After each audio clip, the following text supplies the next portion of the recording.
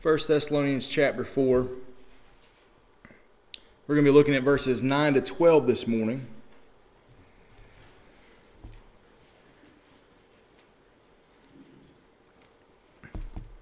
Had some interesting conversations last week after our 1 to 8 topic for 1 Thessalonians. Several people came up to me and said, glad that was you and not me that had to preach on this Thessalonian church that Paul loves so much, that Paul was telling that they needed to stay away from sexual immorality. And so I'd had several people tell me that they're glad that they didn't have to preach that sermon.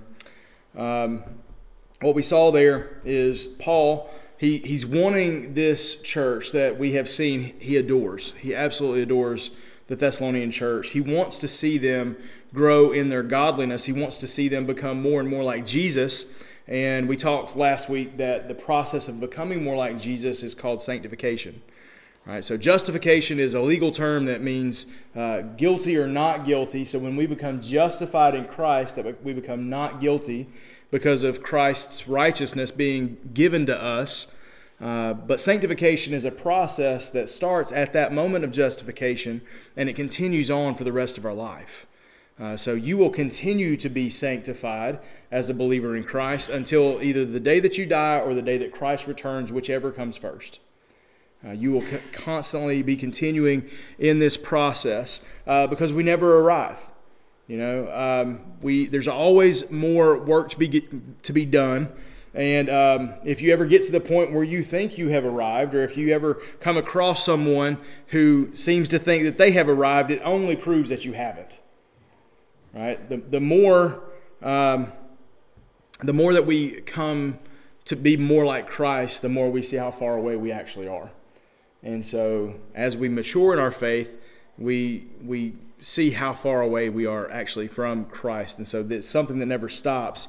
If we have anybody that comes at us like, I'm a deacon, I'm a pastor, like I've been a Christian longer than you've been alive, like, I don't struggle with these things that you may think that I struggle with, right? If we find ourselves with this attitude, it shows that we certainly haven't arrived. Being a mature and maturing believer, it shows us so often how much we miss the mark. Right? God expects perfection, and we constantly miss that perfection.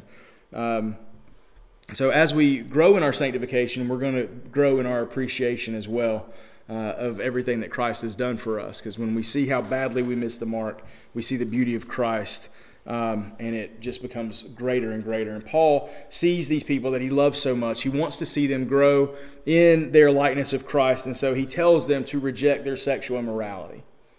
And they're coming out of a pagan culture that probably worshipped much through sex. And so Paul wants them to step away from that. He wants them to be able to control their own bodies in holiness and honor. He wants them to avoid being like God, or being like the Gentiles who are far from God.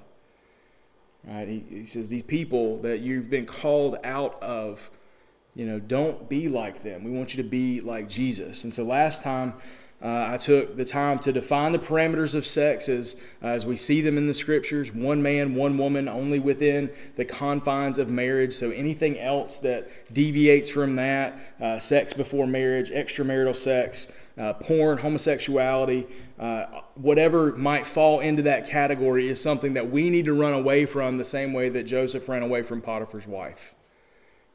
No matter what the consequences are for us, we need to get away from that, get that out of our life as quickly as possible. And so, Paul is telling these people, you are new creations in Christ. They need to get these old sin patterns out of their life because God called us not to impurity, but to live in holiness. And so Paul says anyone who rejects this teaching of moving out of impurity is not rejecting man, they're rejecting God. And so if you hear that and then you continue to sleep around outside of your marriage, or if you're promiscuous before you get married, or if you sleep with people of the same gender, or if you're watching things that you're not supposed to be watching while you're married, or even if you're single, then you're not rejecting Paul's teaching. You're not rejecting my teaching. Right? In the process of that, you're rejecting God, and this is what Paul wants them to understand. Right? He knows that maybe this was part of your culture before, but you are new in Christ, and you've got to lay these old things down.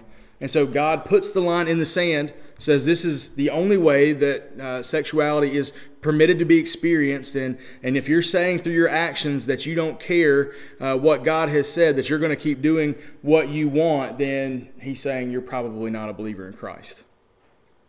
So we are to move away from that. Paul's hoping that the Thessalonians will still steer away from that sin struggle. And, if there's any of that in this church, anything that you're struggling with, I'm hoping that we will steer away from that as well. But for those, and this was one of the most interesting experiences that I've had as a pastor. I've never had this happen to me before. After I stepped down last week, and as we were singing that last song, I felt the Holy Spirit tell me that you missed forgiveness. Like you didn't mention forgiveness. And like that didn't impact me as much as like I feeling that call. But then the realization that I possibly left someone hanging with guilt and shame hanging over their head, like that's what broke me last week. If you were like, what is going on with this guy? That's what it was. Like I felt like I did not tie that back into the gospel for you. And that made me very sad. And so, that's it's not an unforgivable sin. It's something that we can put down and walk away from. There is forgiveness. The blood of Christ covers all sexual sin. All we have to do is repent, and God is faithful to forgive. Thanks to the life, death, and resurrection of Jesus. And so that was last week. That was a fun little topic that had to preach through there. And Paul here is going to continue this week in trying to grow the Thessalonian Christians in their faith. And this week he's moving to a different topic. He's going to be talking to them about their love for one another. He's going to commend them for the work that they have done, the work that they are doing, but he's going to encourage them to continue doing the good work that is already present in their church. He's going to do that in verses 9 to 12, but I want to pray before we read that. So let's pray together. Father, I'm grateful for your word. I'm grateful for the promises that it makes to us. I'm grateful for the hope that we can have in it. I'm grateful for the direction that you give to our lives if we will just be people of the book. And so I pray that our eyes would be open, our ears would be open, our hearts would be open to what you have to say for us and to us here today, Lord. It's in your Son's precious name that I pray. Amen.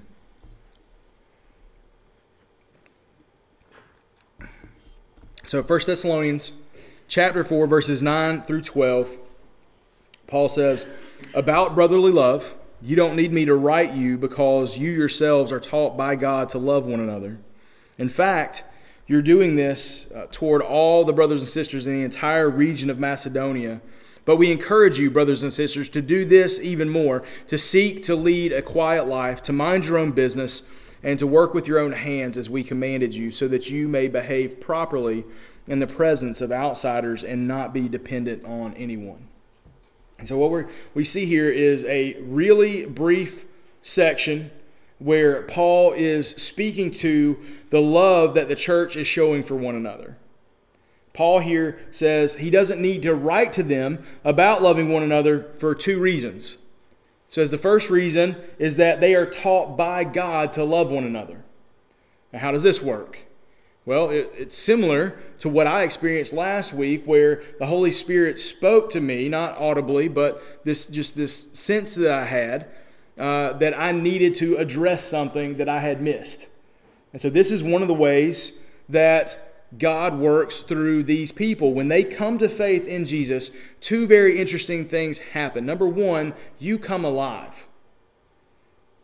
All right, so if you were here a few weeks ago, I mentioned that anyone who is here, who has professed legitimate faith in Jesus, you're a miracle. You're a walking miracle. We constantly want to see God do amazing things. And every single time someone puts their faith in Jesus, they come from death to life. And some people are like, well, my testimony's not great. I only came to faith when I was 8, and I didn't really have this huge conversion experience or whatever. But could you imagine being dead for 8 years and suddenly you come alive? Like, how is that boring? Right, if you are a Christian in here today, you are a miracle because you have gone from death to life through the work of Christ, through the work of the Holy Spirit. It's miraculous because it's only something that God can do. Right? You cannot save yourself. You can't muster up enough goodness in yourself. You can't climb high enough on the righteous ladder. You don't have it in you. And so the fact that God has to do it shows that it's a miracle. We cannot overcome sin and death on our own. All right, we didn't make our spirit come to life. We were provided with that opportunity, but all of that is God's doing on our behalf. So you are a miracle in here today if you profess faith in Christ. God has provided that to you, and you have accepted that salvation that was offered, but you are someone who has gone from death to life, a child of wrath, to a co-heir with Christ. It's a miracle. And the second thing that happens when we come to faith, after we go from death to life, is that the Holy Spirit comes to dwell within us. Right? So we saw this when we studied the book of Acts a couple of books ago, a little while ago, maybe 2 years ago. The church in Acts chapter 2 was suddenly filled with the Holy Spirit. Right? So there was a moment when the Spirit wasn't present in the lives of these people, and all of a sudden tongues of fire fall. They literally speak in tongues, and the Holy Spirit falls and fills these people. But that wasn't exactly special.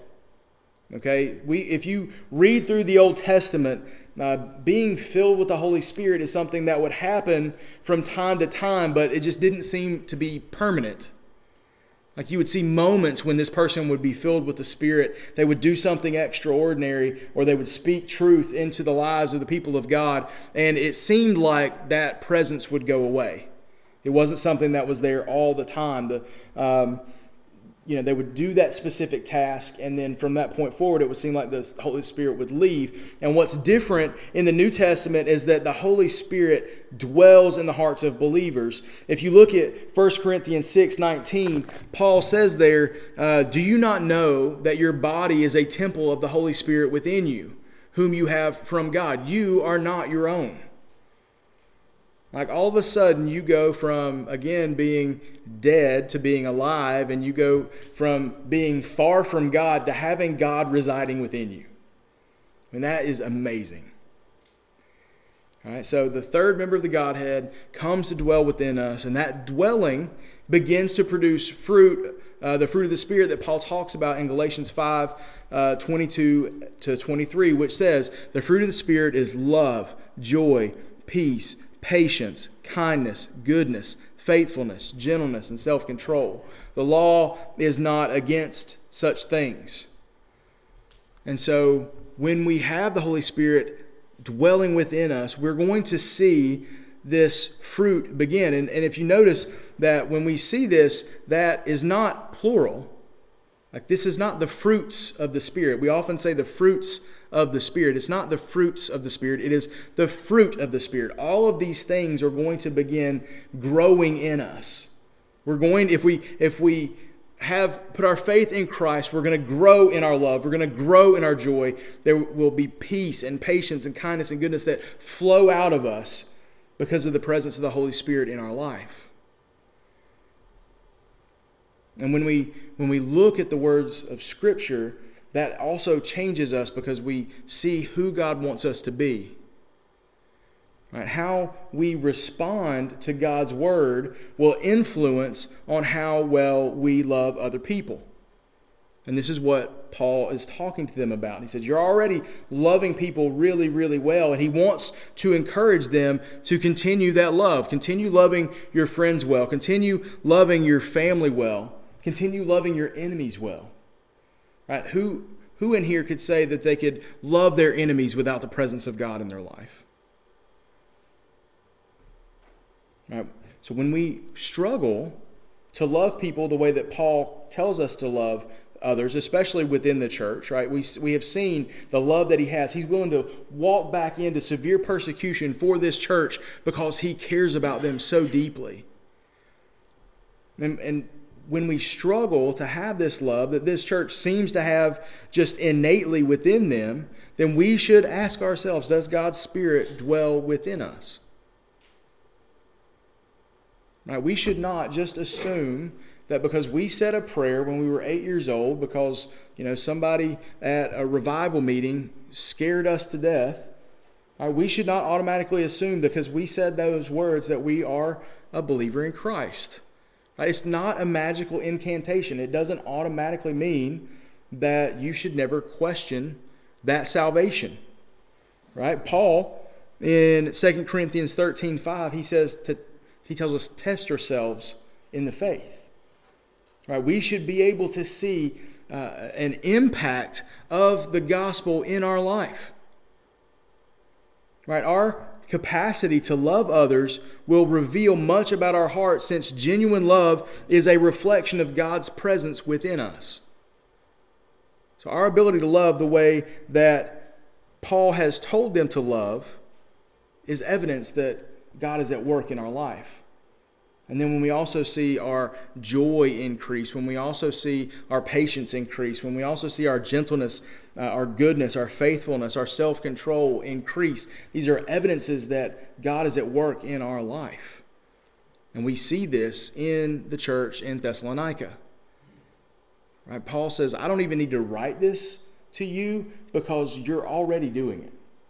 Right? The Lord has taught you these things. I didn't even need to teach you this because you are already doing this.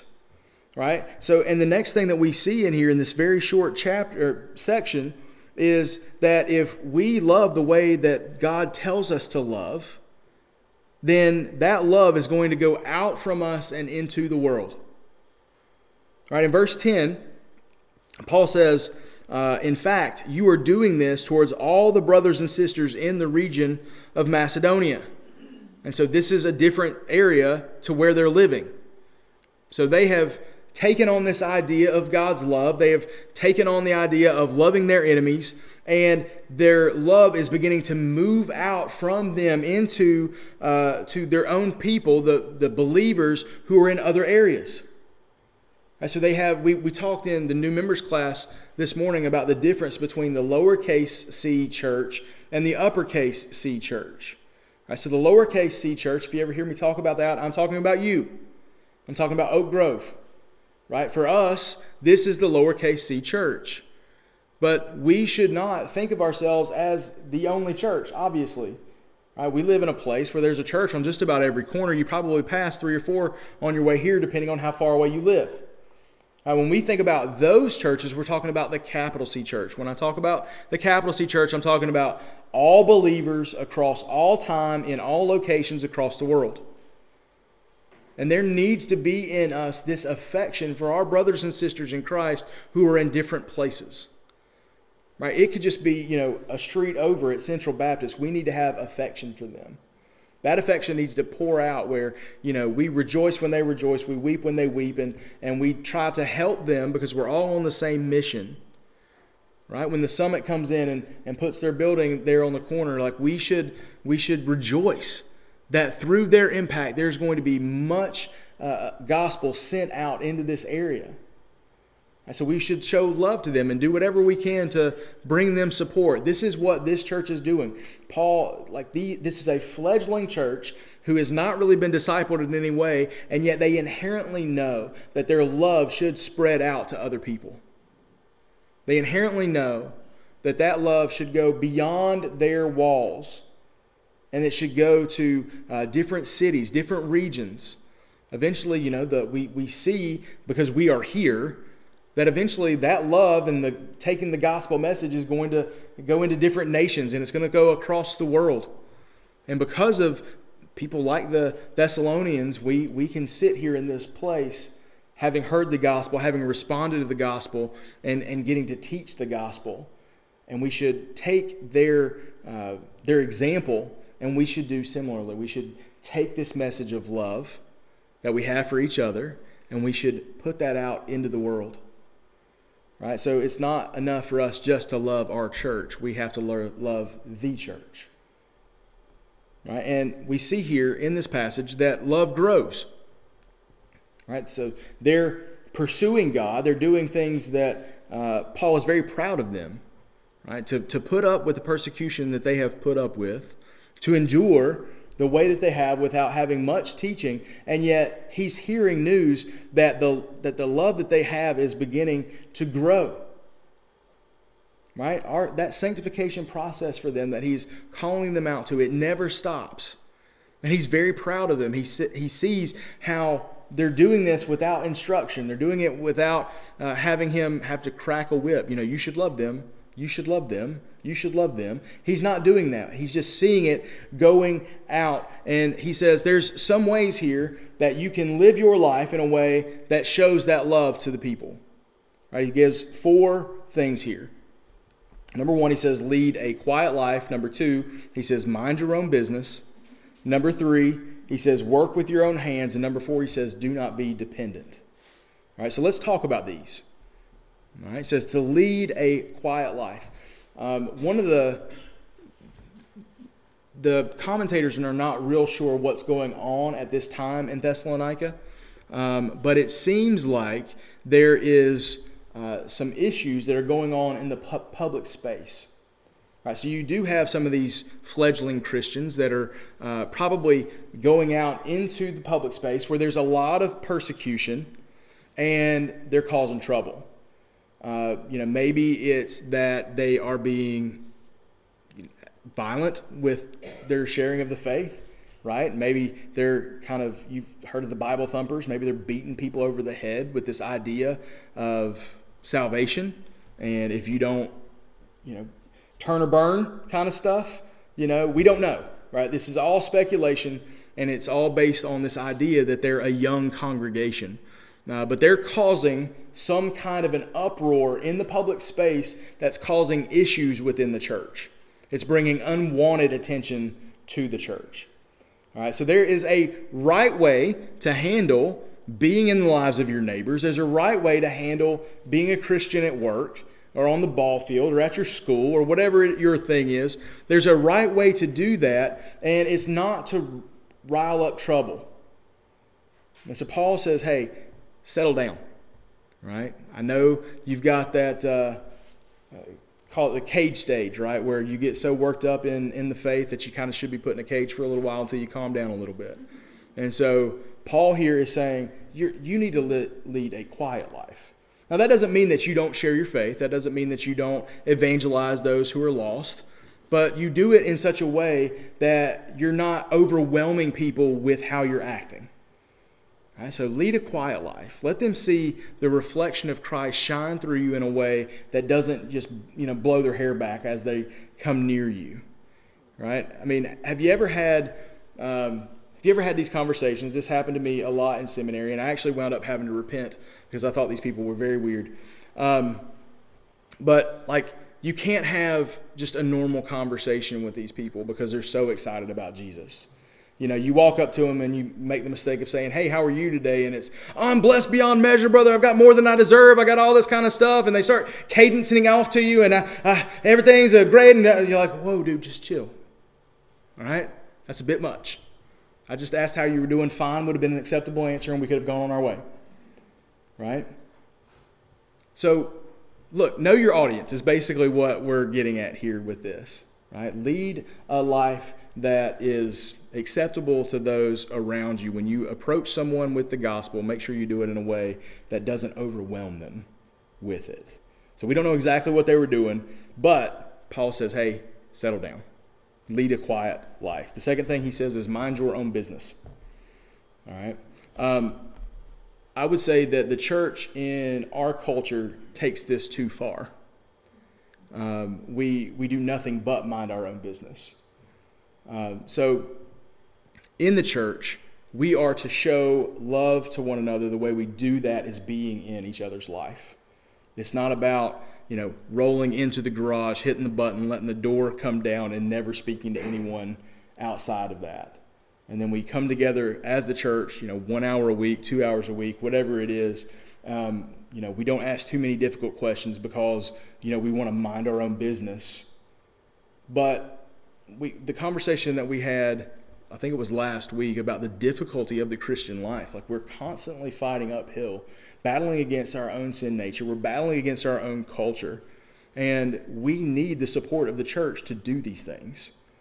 And so, yes, mind your own business to a certain extent, but not to the extent where you're not in the life of the church. Right? Again, we don't know exactly why he said this, right? But we can't take this too far.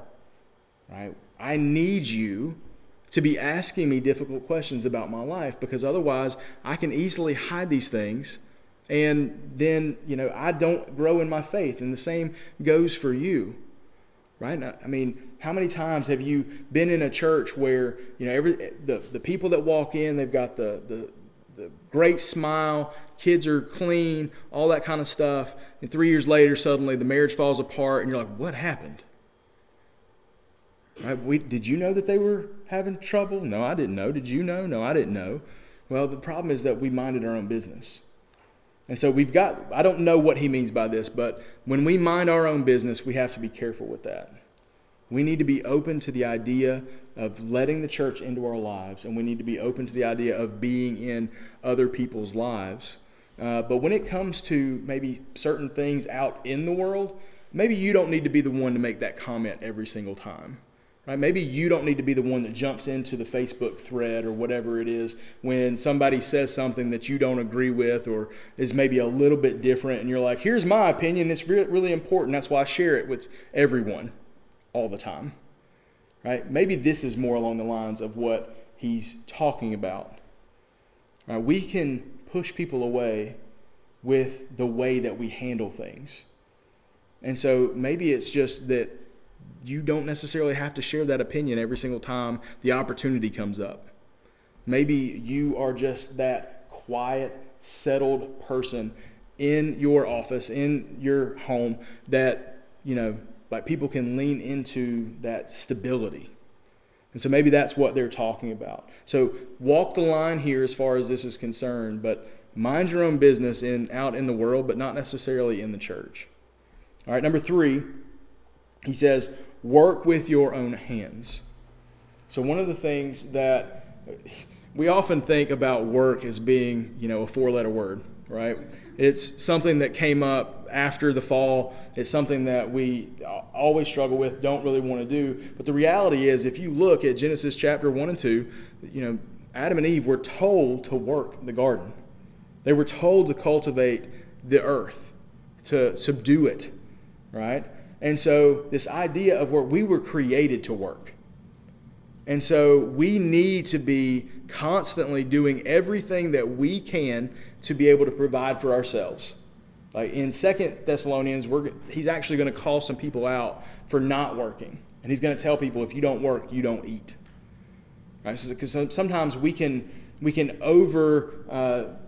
overly generous with people, and we can take away their desire to work. Right? This is what he's talking about in number 4, where he says, do not be dependent.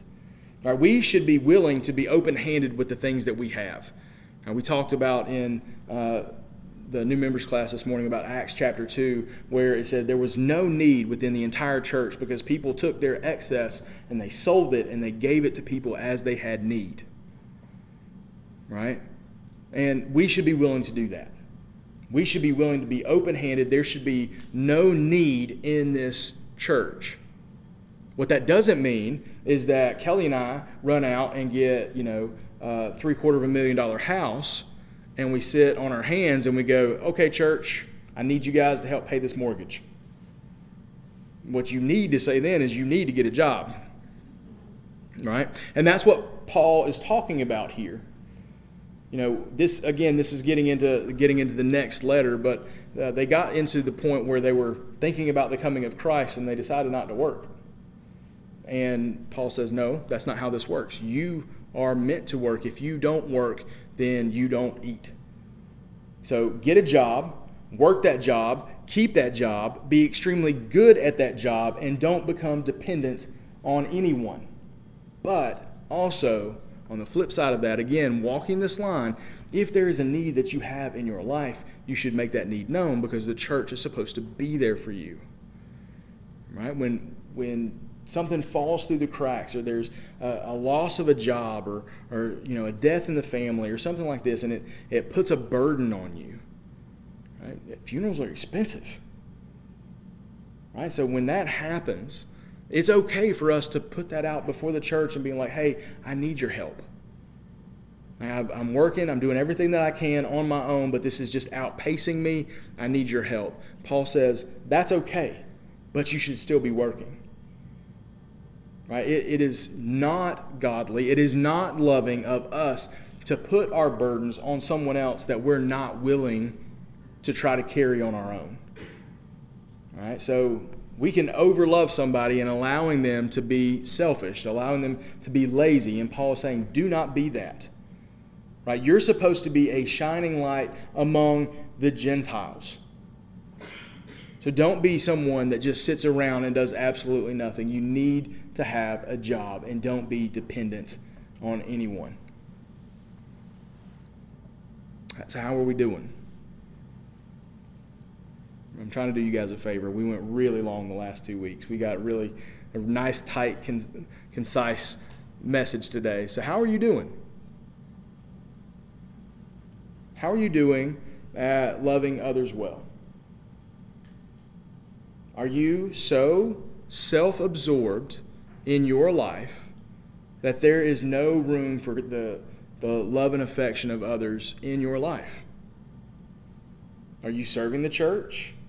Are you serving your neighbors? Are you helping out when people have need? How are you doing?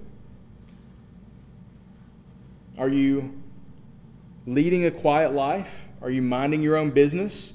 Are you working with your own hands? Are you striving not to be dependent? This is application number 2. Behave properly in the presence of outsiders. Don't bring disrepute on the church based on how you live your life.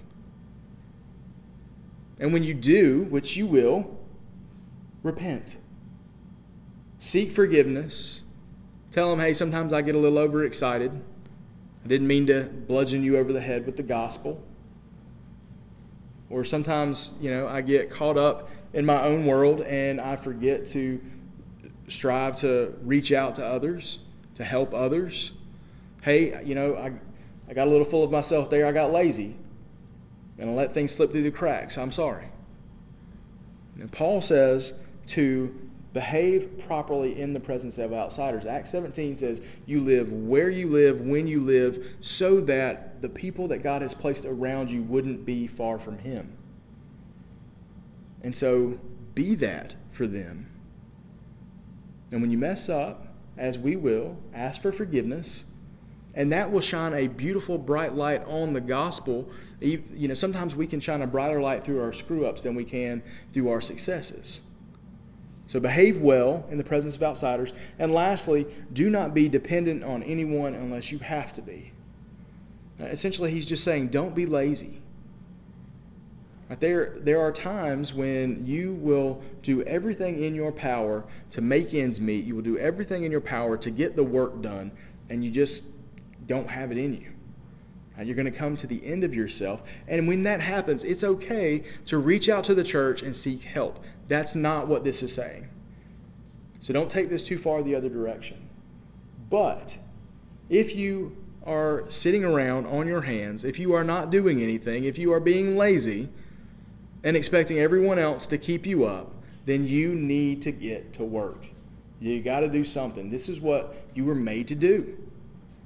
All right, to sit around and to be lazy, this goes against the nature that God put into you. It's the sin nature that leans into laziness. It's the sin nature that doesn't want to do anything. And so we have to battle against that in our life, and we have to work. We have to do everything that we can to supply our own needs and do a little bit more so that you can help someone else supply their need. But Paul says, do not be dependent on anyone unless you have to be. How are you doing? Are you loving well? Are you being a good example of Jesus to those who are outside of the faith? And are you being dependent? Something to think about as we leave this place today. What of one of those three things you could probably work on this week?